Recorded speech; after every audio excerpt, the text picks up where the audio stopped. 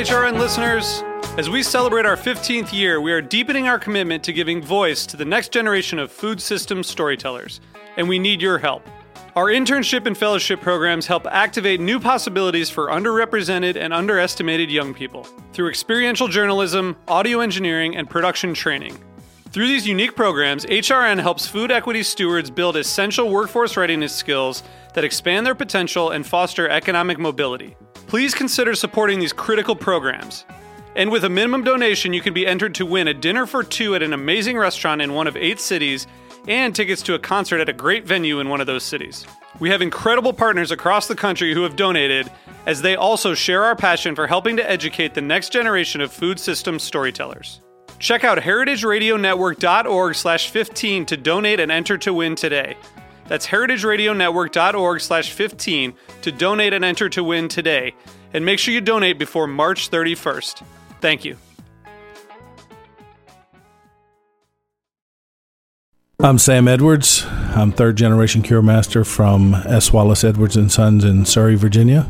We support the Heritage Radio Network because we believe in the cause and what they're doing. They're supporting family-raised livestock, small family farms, certified humane, pasture-raised, antibiotic-free. Basically, we take the products from Heritage Food USA and make them into Serrano-style hams, prosciutto-style hams, bacon, sausage, like my grandfather did.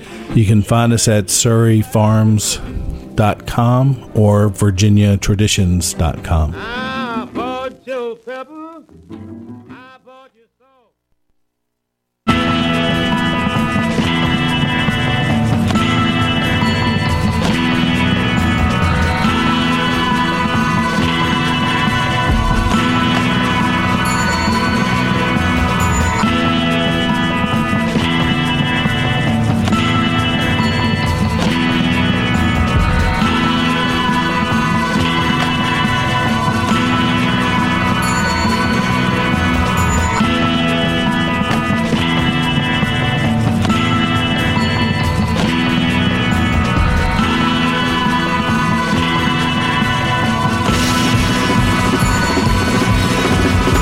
Hey, and welcome to the Food Scene on heritageradionetwork.com. I'm your host, Michael Harlan Turkel. Here today in the studio with the infamous Lotta Jansdotter. Did I say that right? Kind of? Kind of. Or the very Brooklyn way, Jansdotter. Jansdotter. And her wonderful, generally best person, studio manager, Narissa Campbell. Hey. Thank you both for being in the studio. Now, I don't even remember how I first came across Lotta, but I know that my girlfriend now has her whole bag collection spanning, I don't know, maybe 5 years. So I stop in the studio maybe once, twice, thrice a year, see whatever new collection you have, and we end up always talking about food. Yes. So much so that I think it was 2 to 3 years ago, we had you in Edible Brooklyn as our In the Kitchen with and explored your fridge and your cookbooks and your eating habits. Most recently, I traded books with you and received your Handmade Living from Chronicle, which is a completely amazing craft book. But a third of it is pretty much devoted to cooking and has a whole bunch of recipes at the end. And I just want people to get a sense of how your design and your eating habits and food influences all come together and kind of amalgamate. Well, let's try to figure that out. I'm not sure myself. Yeah. Let's you get one it. word to sum up the whole thing. Well, let's talk a little bit about where you grew up. Mm-hmm. I grew up, I'm born on this island that's located in between Finland and Sweden, right in the Baltic Sea. And it's a fairly small island. And that's, I was there until I was about 6, I think. And then I moved to Stockholm. And that's when I say I grew up. I've usually say Stockholm, Sweden, because that's where I went to school. But every summer and every holiday, and breaks I had from school, I was on the island because Dad was there. And then eventually, uncles and my cousins and brothers, whatnot, who lived in Stockholm, moved back to the island. So most of my what's the island called? Åland. Did Åland. I not say? I failed to say that. Yeah, Aland. Åland. Yeah, Åland. So initially being born and raised on the island and then moving to Stockholm, what was the biggest difference you saw in food in general? Well, on Åland you have an influence from Finnish food. I think it's most noticeable for me on the Christmas table because it's culturally come forth. We have much more casseroles on Åland, which I think feels very much more Finnish and sort of like Russian, that part of the world, and the pickle herring stuff we both have, but it's mostly those casseroles that comes to mind: turnip casserole, carrot casserole, potato casserole, like all kinds of casseroles. So that's the biggest. Excellent. We're definitely going to get back to casserole, as there is one with potato and anchovies in the book. Oh yeah, called Jansson's Temptation. Jansson's Temptation. And I want to figure out who Jansson is and why he's so tempted. I wish I had a really brilliant answer for you. I'll let you think about that and we'll come back. But I also want to explore Narissa's background. In one line, Australian singer comes to New York, who works for Scandinavian designer. I know, it's brilliant. Yeah. But you grew up in Australia. I did. Whereabouts? I'm from Perth in Western Australia. So, the people are always smiling, the sun's always shining. We're by the beach. There's a lot of seafood and chips. Yeah. Why are you here chips. then? That sounds kind of idyllic. It is, but it's so far away Yeah. from everything. It's officially the most isolated capital city in the world, and it really feels like it. So it's great to go home and be amongst that isolation, but as a musician, you kind of outgrow it a little bit. Yeah. So do you miss your cuisine, or do you find any of it here in Brooklyn? I know there's like Five Leaves over in Greenpoint. I believe it is Australian. Really? Yeah. I've never been there. I'll have to go. There you go. I don't miss it so much. There are like specific things that I can get in New York. Like I miss fish and chips, and I have not found a really good fish and chips place here yet. So if anyone knows, please let me know.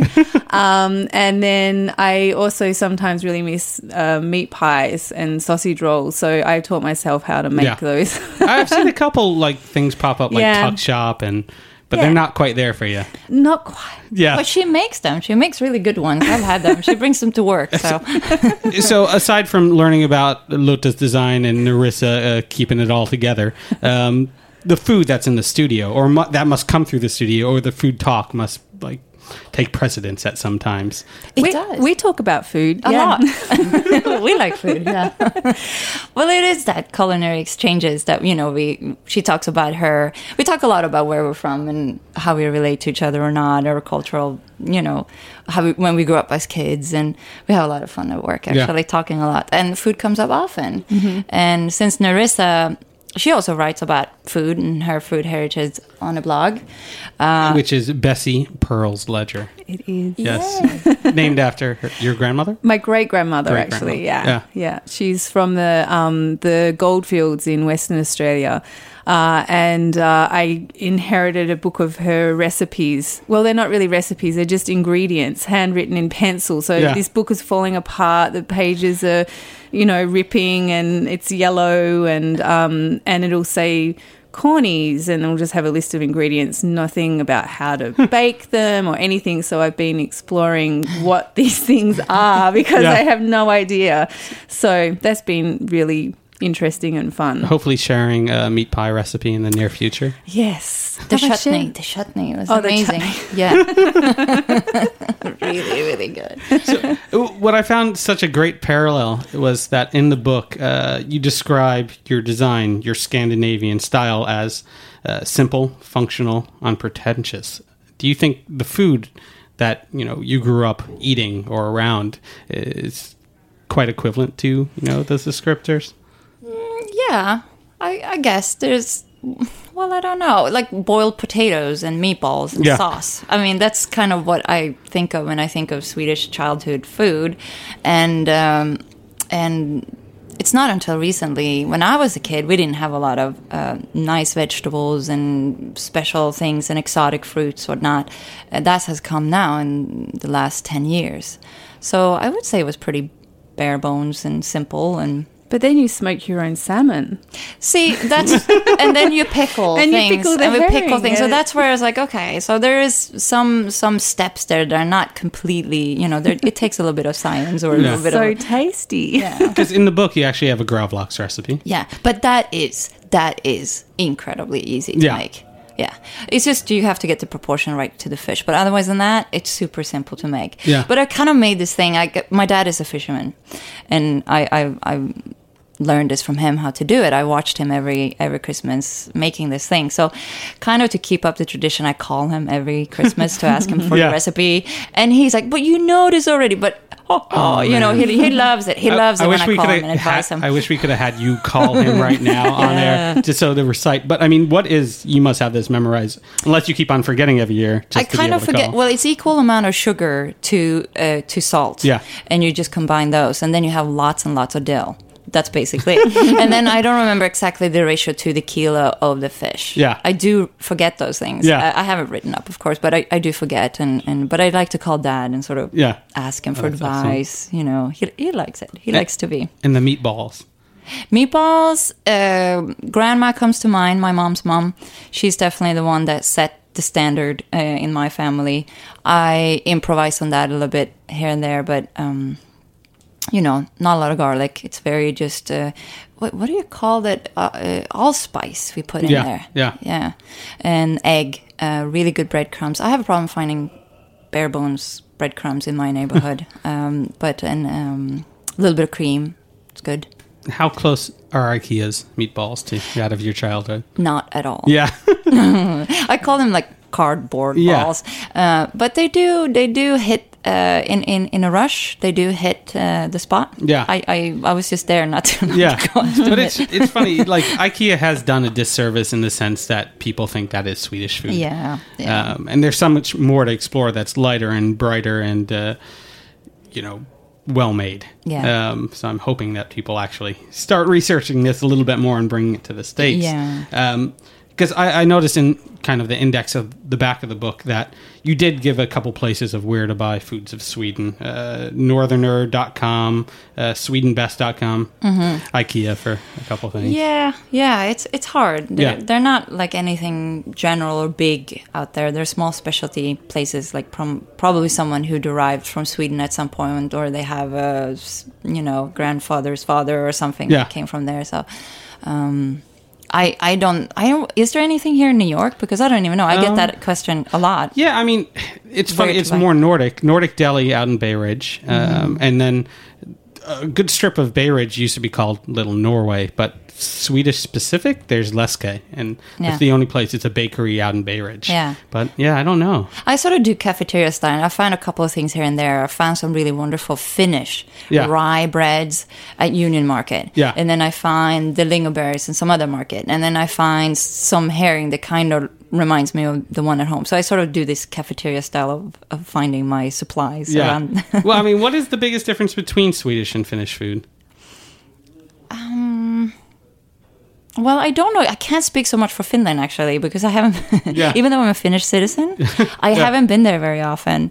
I hope that doesn't get you in trouble passport-wise by saying you haven't been there in a while. It definitely shouldn't. Well, no. The biggest differences? At this point, I wonder if immigration has influenced. Originally, I don't know. I don't know if we go back 100 years, it probably looked very, very similar, except for the casseroles, perhaps. Yeah. I don't know where that diverted, but I think now Swedish food and how more so how people are cooking in Swedish is influenced by immigration. We have a bigger immigration in Sweden than they do in Finland. They don't allow as many people in every year legally, so I think that will affect cuisine. Yeah, the ebb and flow. Traditionally, I don't know, actually. I mean, it's just not to knock any Finnish people because I don't know it that well either. But from what I've seen of Swedish food, it's a lot more simple. Mm-hmm. There's pierogskis, like that kind of stuff, and we don't have that in Sweden. Yeah, and it's a lot brighter and fresher, and uses of pickling and a lot of sausages in Finland. I'm gonna get so many angry emails from the Finnish. It's gonna be fine. Deer meat, but that's in northern Sweden too. Yeah. So Interesting. It's amazing that we've talked about food and not about design at all, because inherently you are a designer. It's all right. This is a food job. Yeah. But your design is very much influenced by food. You say in your book that you started by even potato printmaking and simple sewing. What exactly is potato printmaking? Well, I would say when I first started as a designer, it wasn't really inspired by food. If I'm going to correct that a little bit. In the last few years, it's become more and more obvious that what I do is inspire other people how to be creative. And when we talk about printing on fabrics, one of the very, very simple ways of printing on fabric is printing with potatoes. Yeah. And I just want people to get started on something and just start creating. So the potato printing is something that you probably most likely have done as a kid. And I just want to show people that this is actually something you can do in a nice way. It doesn't have to look slobby and childlike and crazy. It can be really, really nice looking. So, I mean, it's kind of what led you to stenciling later on. Yes and no. They kind of go hand in hand. It was just exploring printing in general. But I was just at the store the other day with August, my 4-year-old, and I wanted to print with peppers with him because peppers, they have a really good shape. Yeah. So when you cut them cross-section, they just have this innate flower pattern kind of. Yeah. So, and I wanted to explore that with him, but I bought the peppers, but I lost them. So I don't know if I actually brought them with me or not, so I never got to do it. But it's on the list of things to do. And he was really into it. He was really excited. So he was very sad when we didn't have the peppers. But yeah, you can. It's great. You can really do nice things with all kinds of vegetables. Yeah. With cabbage. Print with cabbage halves. Narissa, how much printed vegetable matter do you have at the office that you end up either sweeping up or taking home? It depends if there's a class going on. If there's a class, there's rather a lot of potatoes left over. So you actually do workshops and classes at in the studio, in the studio. Yeah, which is super fun to see how everyone carves their vegetables. Yeah, different approach. And I always want to keep them because I think that's a really interesting thing about potato printing and vegetable printing is that you can't keep this thing, like it's going to rot. Yeah. So you might have made this beautiful design and it's just sort of there for that moment and then it's sort of like, digested or something, it's gone and you've just got this artwork that lives for that moment. That's kind of cool, just having that temporal nature of design with everything. We're so teaching easily people to live in the moment. Yeah. Well, I mean, really. It also shows in design that there is whimsy and that there is, this energy and movement to it. Playfulness, if anything, I'm a control freak in so many things of what I do and what my finished results should be like. And I'm very, very particular about the end result. But through that, we talk so much about process and that, work and life and what you do. And making art should be fun. It should be fun. And not so many people take it so seriously and they sort of get frozen up and scared, even just printing around potato print. Like, what am I supposed to do? It gets too analyzed and people sort of get stuck in there. We try to sort of say, hey, just play with it, have fun with it. Yeah, and bring it back to its core, to this naturalism. I mean, by using something as simple as a potato. Yeah. But we're going to take a quick little fika. Am I saying that correctly? Fika. Fika, and then come back and talk about what fika is. But in the meantime, during the break, we're going to hear a little bit of Narissa's music from her website, crookedmouthmusic.com. We'll be right back.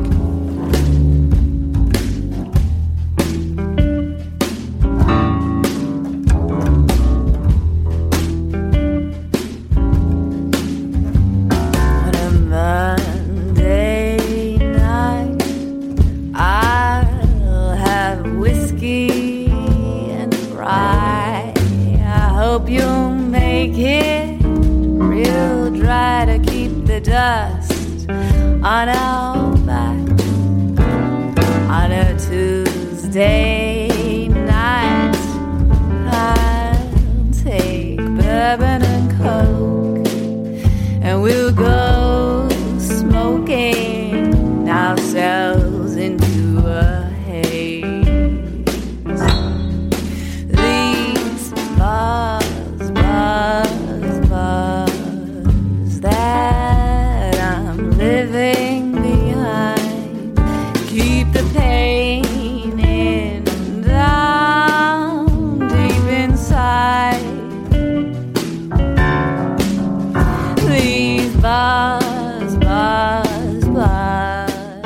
This is a public service announcement from Heritage Radio Network. Tune in to the main course Sundays at 12 p.m. with host Patrick Martins and Katie Kiefer. They examine issues from the interconnected worlds of agriculture, cuisine, and sustainability.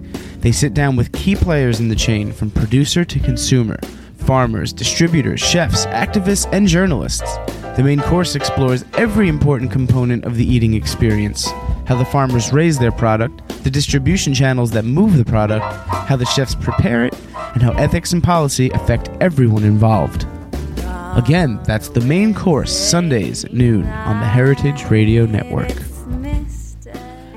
And we're back to the food scene on heritageradionetwork.com. You were just listening to Narissa Campbell's. What was the name of that song? That song's called Bars. On crookedmouthmusic.com, correct.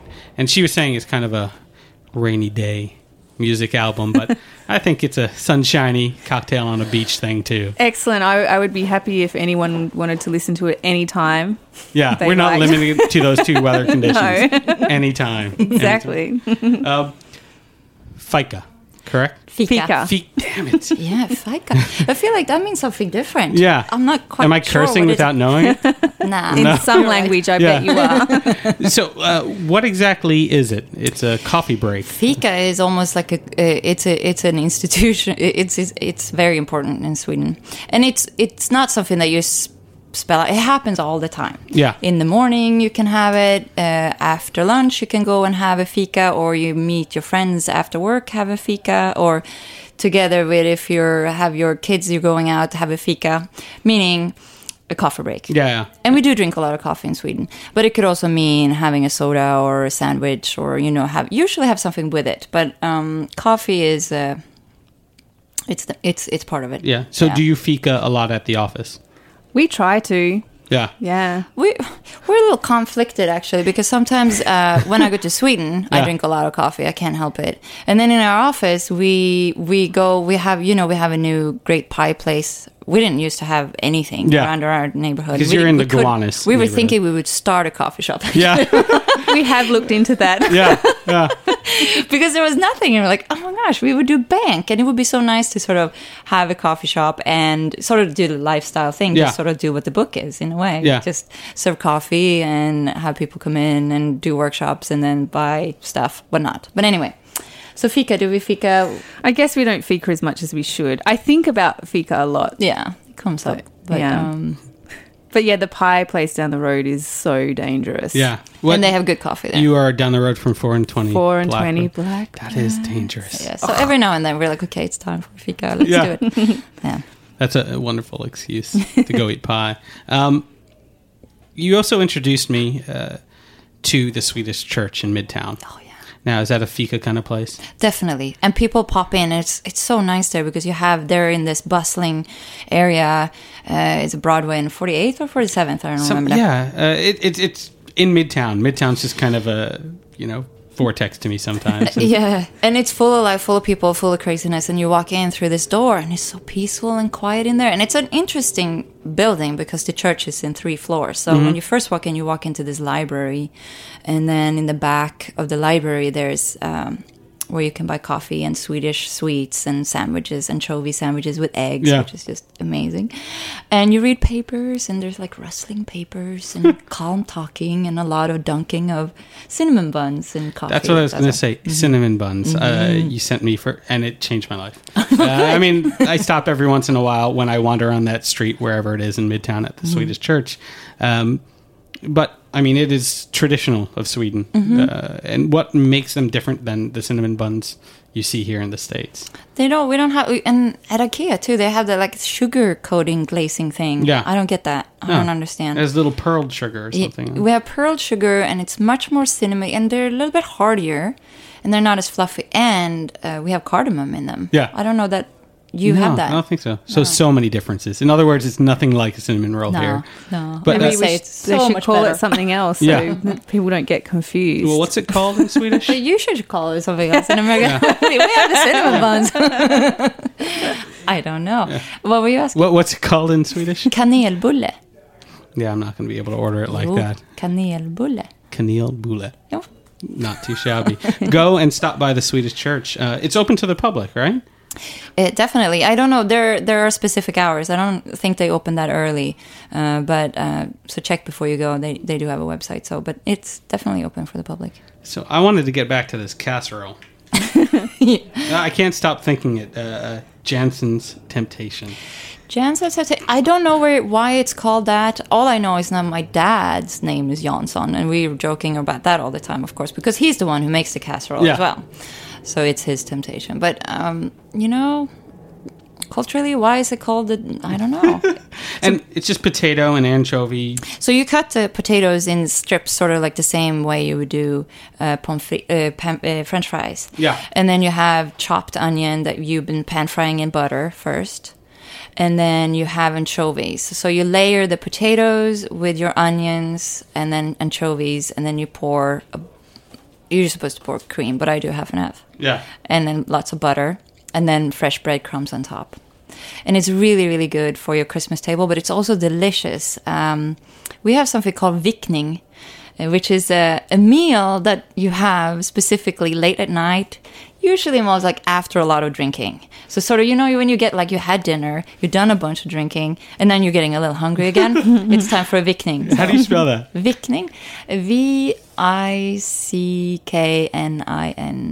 Vikning, yeah. Okay, I'm going to probably Viking tonight. I wonder if that comes something from the Vikings. Yeah, that's what I was saying. It feels like a very Viking thing. But there was one other recipe that I really wanted to touch on because it feels like a misnomer for most Americans to read about Sunday pancakes, which is more rice pudding than it is actual pancake. So that pancake recipe, that's a very specific, and as far as I know, recipe just for Åland. It's using leftovers from rice porridge, basically, and then making it into a pan pancake. Yeah. It's called pancake. It really doesn't really feel like a pancake. Yeah. But, and lots of cardamom in it, and basically, you're just using your leftovers and not getting rid of anything, and you make it into something sweeter and nicer the next day. Yeah. And usually you can eat it with raspberry jam or this puree sort of thing that you made out of prunes. Yeah. Which is like the old-fashioned way of making it. And that's how my dad's mom used to make it, and that's what I remember. It sounds more like a dessert than it does a breakfast, though. It is more of a dessert thing. And traditionally... I think most breakfast is these days, yeah. The good ones. Yeah. They ate it for lunch, like the old farmer. They ate it actually as lunch food because it's very heavy. They had it as lunch food as well. And somehow our wedding, which we had on the island, me and my husband, another tradition is to have a little piece of that with a shot of vodka, and that's how you greeted your guests before the ceremony. Before dinner, you had a shot of that. You sort of did some groundwork in your belly, so to set you off on the right note. Drinking glögg, is it schnapps as well?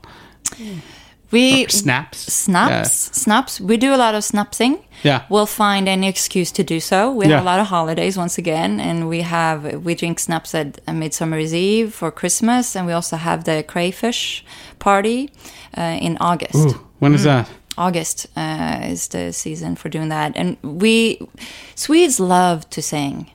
And drinking songs is very, very big. So any excuse to sort of sing a song, because that means you can have another snaps. Do you have Narissa often serenading you after a couple snaps? No. Maybe you haven't given me enough snaps.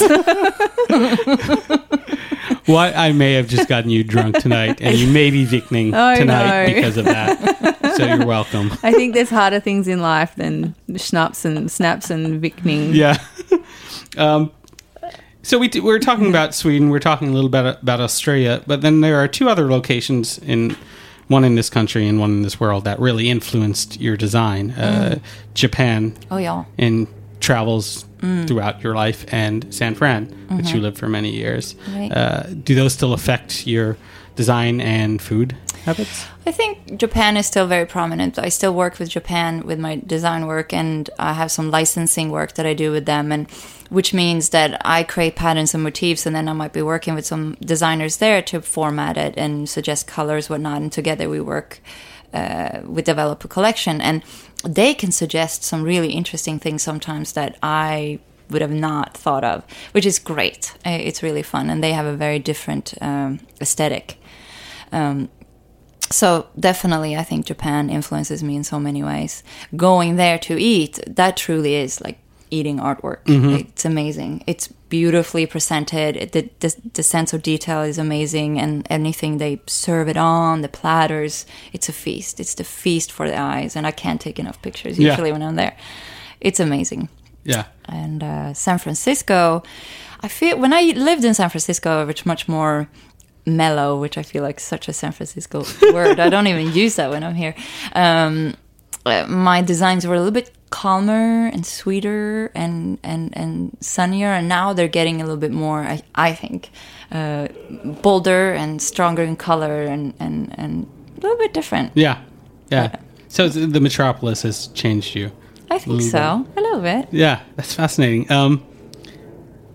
Once again, just go to, is it jansdotter.com, jansdotter.com. Yeah. Check out all of Lotta's work, because we're going to keep on going on food here. We're not even going to talk about design, it seems. Your kitchenwares and your tools, the collections therewith. How much do you have in the kitchen, in the studio, and what are some of your favorites? Because, you care about patterns on plates and napkins. And of course, yeah. I care a lot about tools and kitchen supplies. And if we had more space, I would have more things. I have very strong visions of shelves full of plates and vessels and bowls. I also do ceramic design, and I love throwing, and I like hand building. And this is really what feeds my soul, is these things. I like pretty items, and I like that they're functional, and I can eat pretty meals out of them. So I have a lot of that I collected. We have a little kitchenette, or what do you call it, pantry, whatnot, in the studio, and there's some really nice mugs there from Sweden and from flea markets and from wherever I go, Japan. So very important. Excellent. Have you ever outfitted a restaurant? No, I'd be happy to do that, though. Anytime. Okay. We'll talk in a couple years. Yeah. Anytime. All right. I call dibs if anyone's listening. Lotta's going to help us out. Yeah. All this food, all this wares. Let's talk a tiny bit about design. How many food-influenced or very organic shapes are you using? Are you using like fruit as symbols? Are you using flowers or... Flowers. Yeah. Mostly it's been flowers and plants, and I'm inspired by nature that way. I've done a strawberry design, and quite recently I did a lemon. Yeah. There was a pear. And a plum showed up. Yeah. A little plum. Oh, the pear. It turned into a pear. It was more a plum that became a pear. It was very cute. I have to say, I had a studio visit from this couple. They lived here in America for a good over 10 years, but they had 2 daughters with them. They from Japan.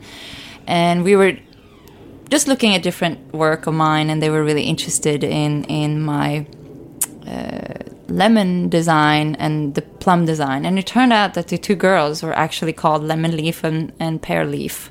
And I'm just working on making these designs. So it was kind of one of those things where I'm like, wow, that's kind of weird. Yeah. But it was very cute. Awesome. Yeah, where do you think it craziness. There are so many things about your aesthetic, about the way you go about, living life and eating that are, like you said before, very in the moment. What is the next moment? Where does Lotta go as far as design and food next? Well, what's on my mind quite a lot right now is this upcoming summer, which is a really big deal for me because I'm turning 40, and we're going to have a big celebration at home on Åland together with my family, and we're going to, on this beautiful piece of land that we have, a very small plot, but we're going to build a big picnic table. We're not going to be able to build a house, but we're going to build the table. And I want to have a really nice feast, and just sort of everyone will help out, build this table. I have some really handy brothers, skilled. Everyone can make things in Scandinavia in one way or another, and this table is going to come about, and I hope that it will seat about 14, 16 people, and it will be a permanent table sitting on the cliffs by the water. And I will serve a feast there. And I'm not quite sure what it's going to be yet. Yeah. Some sort of picnic format, because I'm not going to have a house or a kitchen or anything like that. So, but you're going to have a table. We're going to have a table. It's going to be set nicely. Yeah. It's going to have nice bowls and good food and good people and music. So. Yeah. And I guess first comes the table, then comes the house. But a table sometimes feels enough like a residence or place to be that you don't always need that roof over your head. Yeah, kind of quite like this. I'm really happy about how it's coming about and the gathering. And you said your father's a fisherman and does his gravlogs, and you call him for recipes all the time. Who else is pitching in as far as cooking goes? My uncle picked up, he's making this special bread. This is also a very Åland specialty. I can't find it anywhere else in Scandinavia. It's called hemvete, and it's a special kind of bread. It's almost like a pizza. It doesn't taste like a pizza, but it looks like a pizza bread, and you use these long wooden ladles to push it into the oven. And he's he's perfected that recipe, and he's really good at making them. So he usually brings that to any sort of wedding or gathering or birthday. Yeah. He's very generous that way. So he will most likely pitch in with that. And then we have some smoked fish. We have my brothers also are hunters, and they... my nephew shot his first deer when he was 9, I think. So we have a lot of venison and that we can tap into. There are a lot of freezers all over the island that are filled with venison, because you have a lot of meat and you have to find somewhere to place it. So they call up their friends and like, hey, can I store it in your freezer? So that's fantastic. Yeah. So I can just picture it now, how serene an environment that will be. But if you ever find yourself in Åland and you need a table by the cliff looking over the ocean, ask for Lotta. She may not be able to house you, but at least she'll be able to feed you. So I wish everybody good feka and vikning. And thank you again, Nerissa and Lotta, for being on the show. Oh, it was a pleasure. It was a lot of fun. Yeah, check out jansdotter.com for her actual design implements. And I hope you enjoyed listening to the food scene on heritageradionetwork.com. And listen in Tuesdays, 3 p.m. Cheers.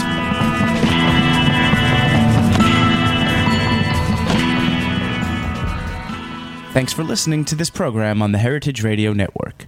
You can find all of our archived programs on heritageradionetwork.com, as well as a schedule of upcoming live shows. You can also podcast all of our programs on iTunes by searching Heritage Radio Network in the iTunes Store. You can find us on Facebook and follow us on Twitter for up-to-date news and information. Thanks for listening. This is Behind the Scenes Food News with Katie Kiefer. This week, I came across a new website from the American Meat Institute and the American Meat Scientists Association. It's called www.meatmythcrushers.com. It purports to be addressing consumer concerns about additives such as sodium nitrates in your, ham and turkey roll and whatever, and animal welfare and food safety. I noticed as I went through the Meat Myth Crushers website, however, that it did not address anything like subtherapeutic antibiotic use in the meat chain. So I'm not sure how many myths they intend to crush. But, as I always say, it's good to know what the opposition is thinking. And if you want to be fair about any issues around the food scene, it's wise to keep up with their press as well as ours. That's it for Behind the Scenes Food News with Katie Kiefer.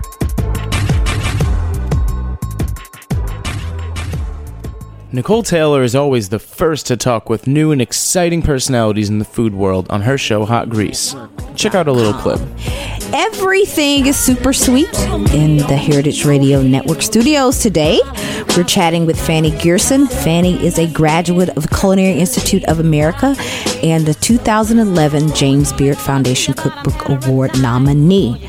Oh my God, we fry in Bed-Stuy. We have to talk donuts. I'm going to have to say, Fanny, I don't know if you know this. I was definitely the first person in Brooklyn to start talking about dough. Did you know that? I knew that last time I saw you, but I didn't know that before. So we have to talk dough. I mean, it is a bona fide phenomenon in Brooklyn. I'm so excited to be part of it, and I can't believe it. I mean, I was just telling you before the show that I think about a month ago, I went to Dough on a Sunday at 2:00, and all the donuts. You like what you hear? You can hear Hot Grease every Monday at 3:30 p.m. live on heritageradionetwork.com. Make sure to subscribe to the podcast or check it out in our archives.